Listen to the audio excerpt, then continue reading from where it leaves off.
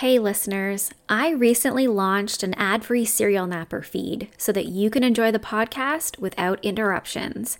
Elevate your serial napper listening experience by joining my Patreon community and get yourself an ad-free feed on Spotify. For just $2 a month, you can become a member today and unlock ad-free episodes while still supporting the podcast. It's super easy. Just visit Serial Napper on your Spotify app and click the button at the top that says Exclusive Episodes for Subscribers. Don't use Spotify for your listening? No problem. Just visit patreon.com/serialnapper to get your episodes ad-free and enjoy uninterrupted storytelling while you get your naps in.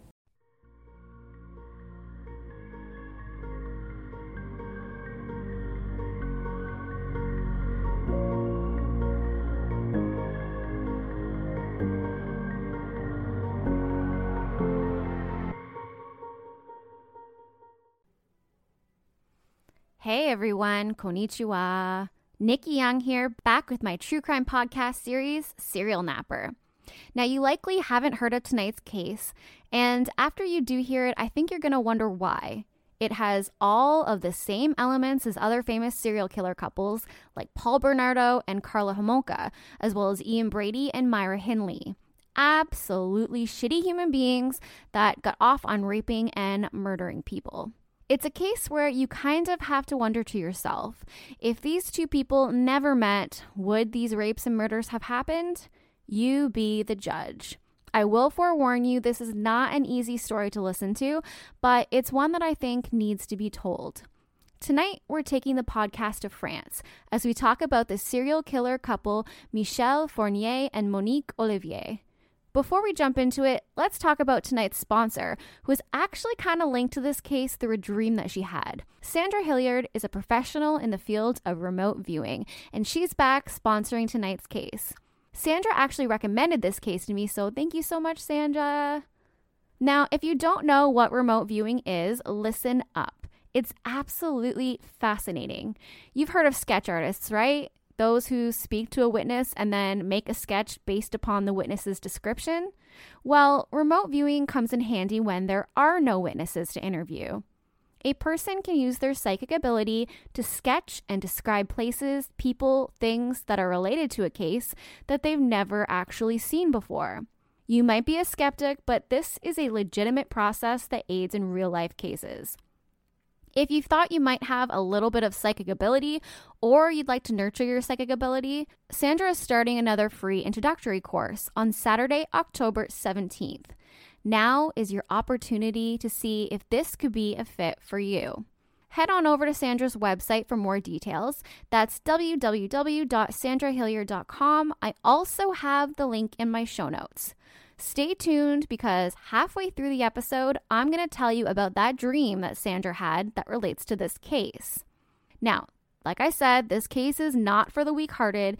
It's a tough one to listen to, but it's important to get the story out there because the boogeyman isn't always what you might think. It might be a man lurking in the dark, or it really could be a man lurking behind his pregnant wife. Let's get into it. Michel Fourniret, you've probably never heard of this man before, but he was an absolutely evil man, dubbed the Ogre of Ardennes due to his brutal crimes. And I think it's important to remember that as we begin with his early years. Michel was born on April 4th, 1942 in Sedan, which is in France, and quite close to the Belgium border. You'll see that he would later use this proximity to the border as an advantage. Anyway, he grew up in a mid-class, hardworking family. His father was a metal worker and worked really long hours, and it's also said that he was an alcoholic. His mother was a stay-at-home mom, but grew up as a farmer's daughter, so she also understood the meaning of hard work. In later years, his father would go on to divorce his mother and take full custody of the children, which was highly unusual for the times. Michel had a sister and a brother who were both older than him. As a child, Michel was quiet and honestly just quite average. Some of his classmates said that he liked to steal pointless things in school like pencils and erasers. Honestly, pretty harmless behavior overall. He enjoyed chess and classical music. He would later go on to say that he was in fact molested by his mother as a child, but from everything I have researched, it appears that most professionals don't actually believe him. While it is common for a man who would go on to do the things that he did to have been molested as a child, he never spoke about it until he was arrested for his crimes. And for a female to abuse their son, it's very rare. While it's not impossible, it seems that this was most likely a lie, but I guess we'll never really know. Here's kind of an odd story that Michel would later identify as a memorable point in his life. Apparently, he was really disturbed at the sight of his sister defecating in a bucket. They obviously didn't have indoor plumbing, but it really bothered him. He would go on to say, "To me, a woman doesn't defecate. It is degrading. It does not live up to the image of the Blessed Virgin." Yeah. Apparently women don't poop. I don't know. And thus began his fascination with virgins. He sees virgins as incredibly desirable, whereas anyone else just isn't. This would play a big role in his young adulthood and the crimes he would go on to commit. Now, there isn't a whole lot of information about Michel from his childhood until he would go on to start committing his crimes, but I'm going to do the best that I can to fill in all of the details for you. Michel, at one point in his life, served in the Air Force, and then he became a mill worker and a carpenter. He married his first wife in 1964. He also said he became obsessed with the concept of virginity after he married his first wife and learned that she, unlike him, was not a virgin. Michel was deeply disturbed when he learned that his wife had been with other men, and he alleges this discovery caused him to become fixated on the idea of having sex with virgins. Together, they had their first child, but it wasn't long before he would act out on his fantasies about virgins. Now, who are most commonly virgins? Minors, of course, and so he focused his efforts on minors. In 1967, he was arrested for the first time for assaulting a minor. I couldn't find a whole lot of detail about what happened here, but that's likely because the victim was a minor, and so they're usually protected from being named in the media. After his first arrest, his first wife was smart and filed for divorce. In 1970, Michel remarried and had 3 more children, a son, and then twins. If you thought that having all of these children would mean that he would be more sensitive to crimes against children, you were mistaken.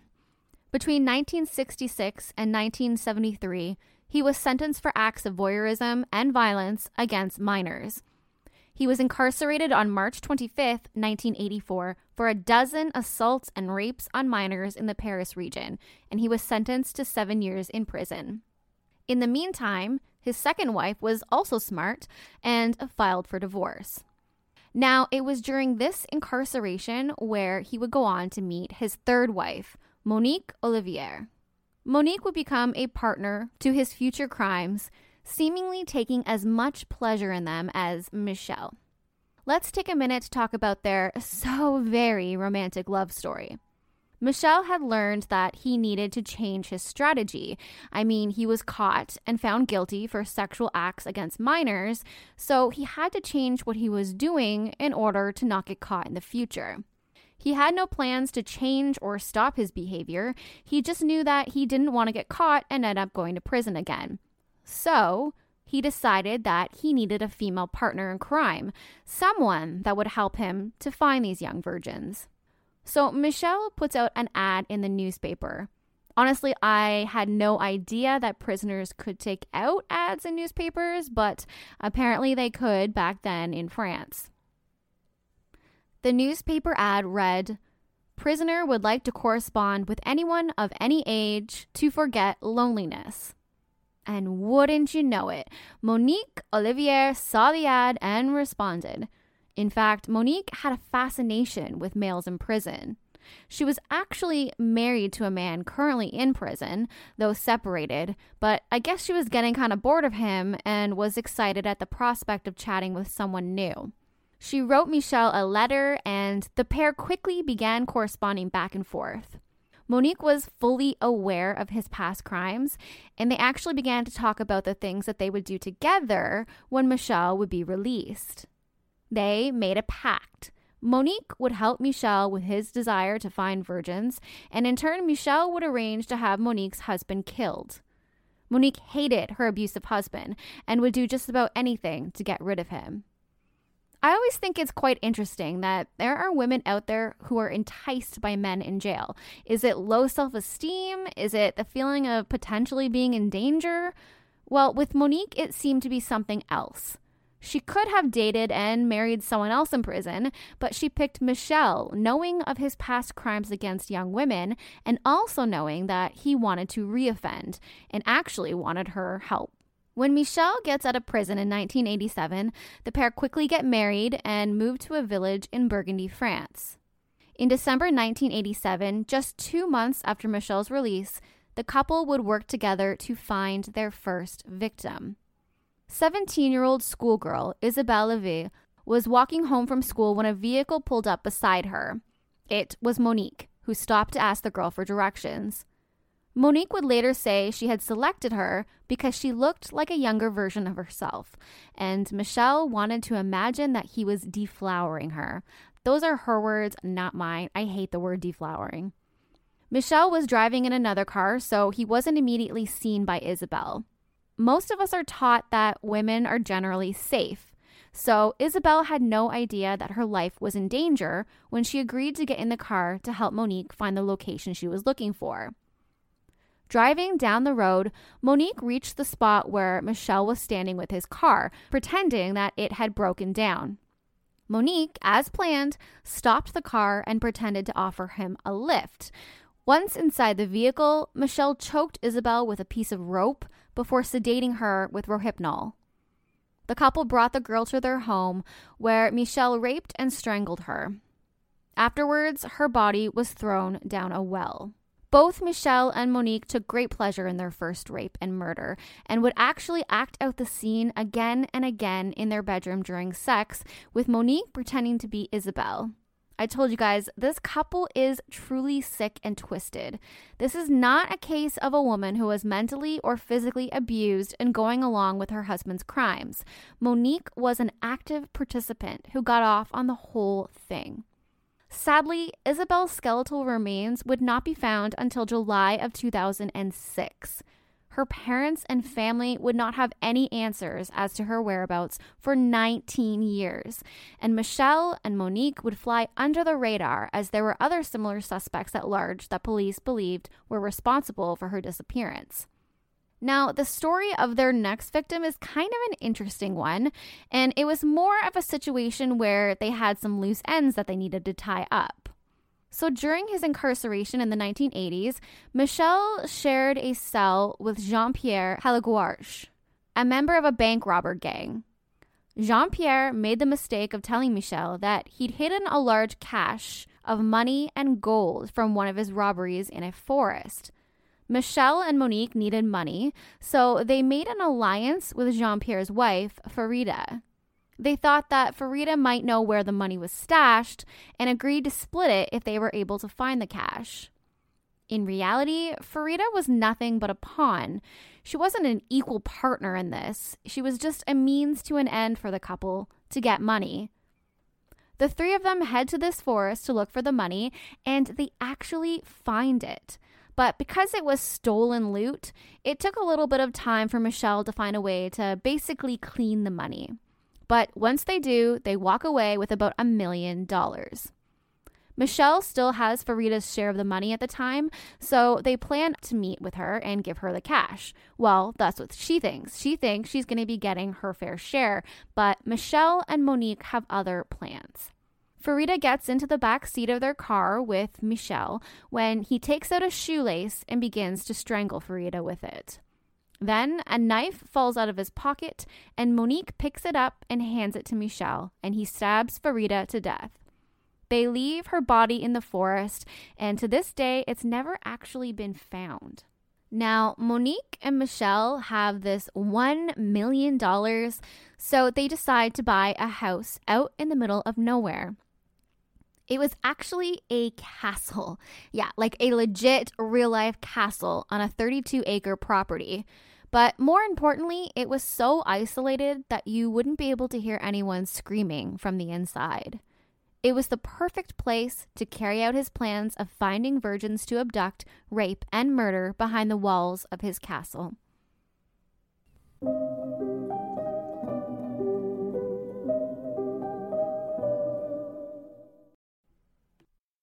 I love to travel. From the bustling city of Tokyo to the beaches of Thailand, there's nothing I enjoy more than getting the chance to see the world and experience different cultures firsthand. But the language barrier, it can be an issue. Sure, you can use an app on your phone, but things often get lost in translation. I truly believe that learning at least some of the language of the land that you're visiting is the first step to ensuring a smooth and meaningful experience. That's why I'm excited about Rosetta Stone, the most trusted language learning program, available on desktop or as an app. It truly immerses you in the language that you want to learn. Rosetta Stone has been the trusted expert for 30 years with millions of users and 25 languages offered, including Japanese, Spanish, German, Korean, Italian, and more. Learning a new language can be tough, especially with all of the different nuances. But Rosetta Stone is designed to help you speak like a local, so you'll feel confident in what you're saying. I don't know how many times I've been traveling to a new country and struggled to get my point across just because I wasn't properly pronouncing something that I thought I knew, which is why I love Rosetta Stone's built-in true accent feature, which helps you master your accent. They also have convenient desktop and app options, so you can learn on the go. Rosetta Stone's lifetime membership includes all 25 languages. So once you're finished learning one language, you can start on another. Whether you're an avid traveler like me or just want to impress your friends with a new skill, it's a steal of a deal at 50% off. That's right. 50% off. Don't put off learning that language. There's no better time than right now to get started. For a very limited time, Serial Napper listeners can get Rosetta Stone's lifetime membership for 50% off. Visit rosettastone.com/today. That's 50% off unlimited access to 25 language courses for the rest of your life. Redeem your 50% off at rosettastone.com/today today. In 1988, Monique becomes pregnant with Michel's baby and decides to use this to her advantage. When she meets their next victim, she's 8 months pregnant, so she's big. And one might think that carrying a child in your belly might make you a little, sensitive to killing people, but not with Monique. So a heavily pregnant Monique approaches Fabienne Leroy, a 20-year-old student in a supermarket, telling her that she urgently needs to get to a doctor and asks if she could accompany her. Again, most people would not feel afraid or intimidated by a pregnant woman, so Fabienne got into the car. Of course, she thought she was doing a good deed. Michel was crouched in the back seat, ready to subdue her the moment she got in the car. They drive to a field and pull Fabienne out of the car at gunpoint. Now, at this point, he has Monique check her private area to ensure she's a virgin, because remember, Michel is obsessed with virgins. Then Michel rapes her and shoots her and discards her body like a piece of trash in a field. He basically just takes what he wants and then discards his victims. He has no remorse, and Monique is right there along with him. A few months later, Monique gives birth to their son, Selim.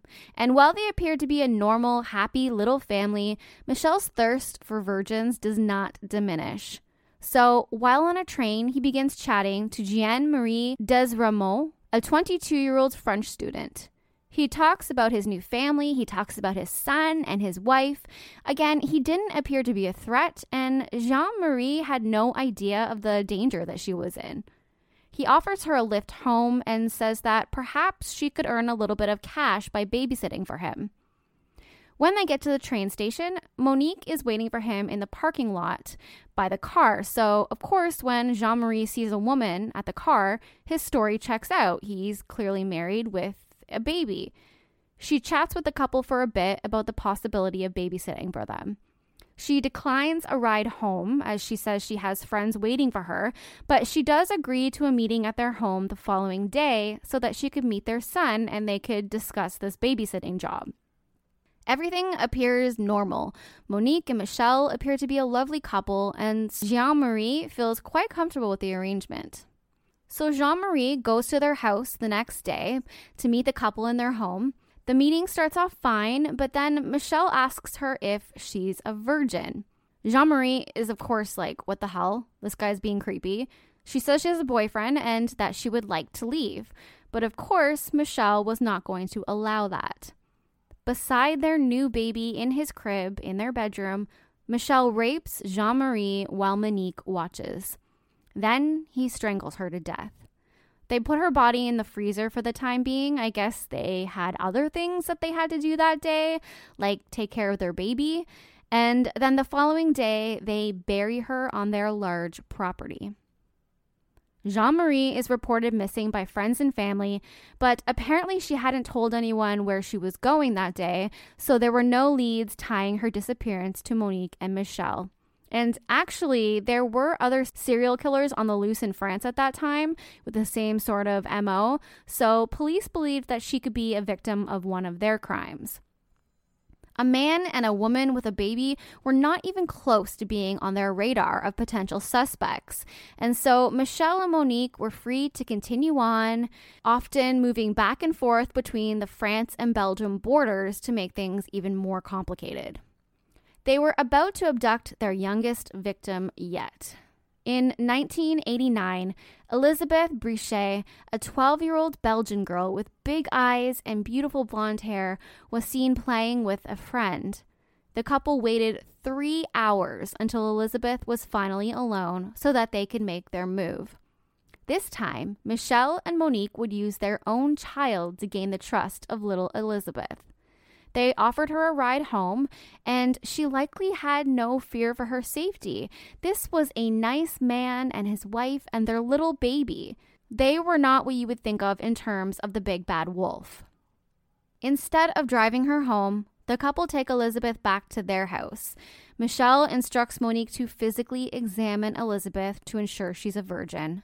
I can't imagine how terrified this little girl must have been and how shocked she would have been to have this happen at the hands of a mother and father.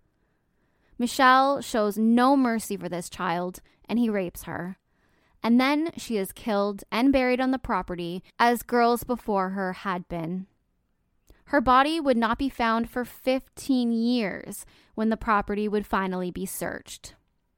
11 months later, the couple would strike again. 13-year-old Natasha Dene is at a supermarket with her mother. She strays away from her mother only momentarily when Monique pulls up in a van to ask her for directions. As Natasha moves closer to the van, Michel opens the back doors and pulls her in. She is raped and murdered, and her body left on a beach. An innocent man was actually charged in Natasha's murder, though of course it wasn't known at the time. Police believed her neighbor had done it, but he was in fact completely innocent.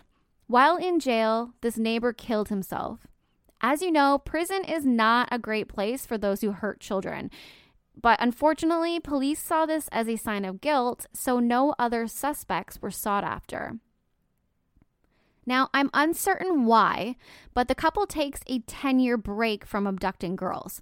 Perhaps they were busy raising their child. I don't know. And they've never really said why. But in the year 2000, Michel says he wants to find another virgin. This time, he goes out by himself. Céline Cesson, an 18-year-old student, is approached by Michel, who says he is lost and needs directions. She agrees to help, and she actually gets into his vehicle with him to show him the way. Once in the vehicle, he tells her that she needs to have sex with him or he'll throw acid in her face. He then rapes her and strangles her with a rope and goes home to Monique to tell her that he had gone hunting and got satisfaction. The couple go through her belongings, including her backpack that had some photos of a recent trip she had taken to America.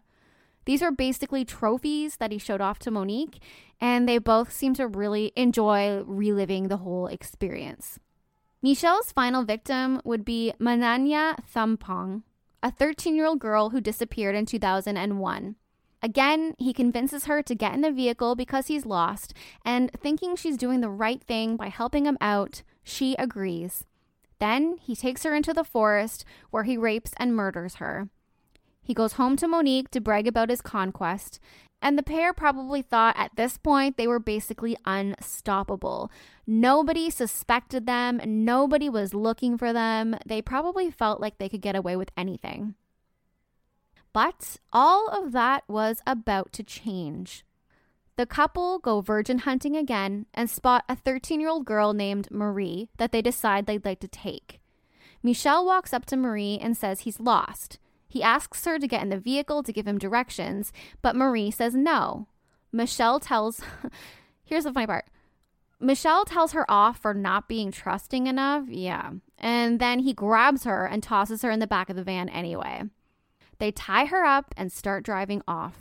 This little girl pounds on the back door with her feet, kicking and kicking and kicking. She is truly a fighter and a hero because the back door swings open and she rolls out. Thankfully, another vehicle was passing nearby and found this little girl before Michel and Monique could stop the van and throw her back into the car. Incredibly, she was able to get the license plate. I don't know how she possibly remembered it, but she did.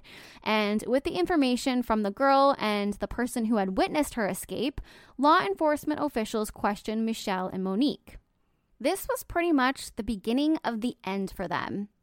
A search of the couple's vehicle revealed hair from the girl who had escaped from the van, and when law enforcement spoke to Monique, she very quickly turned on her husband. She was afraid of going to prison, so she took this opportunity to throw him under the bus completely. After learning that his wife had agreed to cooperate with police, Michel kind of knew the gig was up, so he admitted to killing multiple young women and girls. He then helped the authorities recover the bodies of Jean-Marie and Elizabeth Brichet, two of the victims he'd buried on the grounds of his estate. Michel admitted to kidnapping, raping, and murdering 9 girls in a span of 14 years, from 1987 to 2001. He was also accused of 10 additional murders, 9 in France and 1 in Belgium, and was found guilty of 7 of these charges. Of course, Monique claimed that she had no desire to help her husband perpetrate his crimes against women and girls. She alleged that Michel had abused and controlled her to the extent that she felt like she had to cooperate with his demands. But obviously, this was far from the truth. Monique truly enjoyed it. And even after Michel had broken their initial agreement, the one where he said he would kill her ex-husband in exchange for helping to find the virgins, guess what? He never did. She still went along with the arrangement. They even role-played their crimes in the bedroom.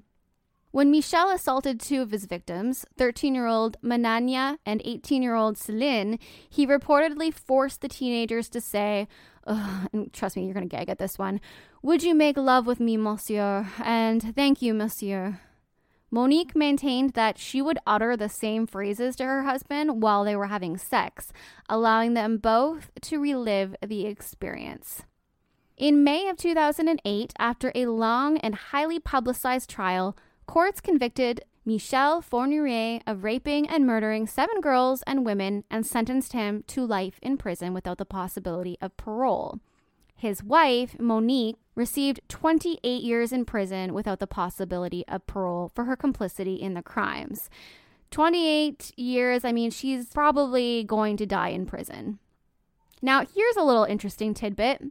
After Michel's 1987 release from prison, where he initially was arrested, He had over a dozen convictions for sexually assaulting minors, yet he was still able to get a job at a school, which put him in regular close contact with children. Now, there is no evidence that he assaulted any of the students at this school where he worked, thank God, but this revelation came out during his trial and people were freaking out, as they should. Like, how did this guy get a job at a school after serving time in prison for assaulting minors? Consequently, France created a national sex offender registry to help track people who have been convicted of serious sex crimes. So I guess a little bit of good came out of this at least. That's it for tonight's case. I would like to once again thank tonight's sponsor, Sandra Hilliard, a professional in the field of remote viewing. Make sure you go to her website at sandrahilliard.com for more information and to sign up for a free introductory course that happens on Saturday, October 17th. If you want to reach out, you can find me on Facebook at Serial Napper. You can also search for me on Apple or Spotify. Check me out on Twitter at serial_napper, or I'm on YouTube, Nikki Young, Serial Napper. If you have a chance, I always appreciate reviews on whatever app you're listening to me on. Okay, until next time, don't be a Dahmer. Bye.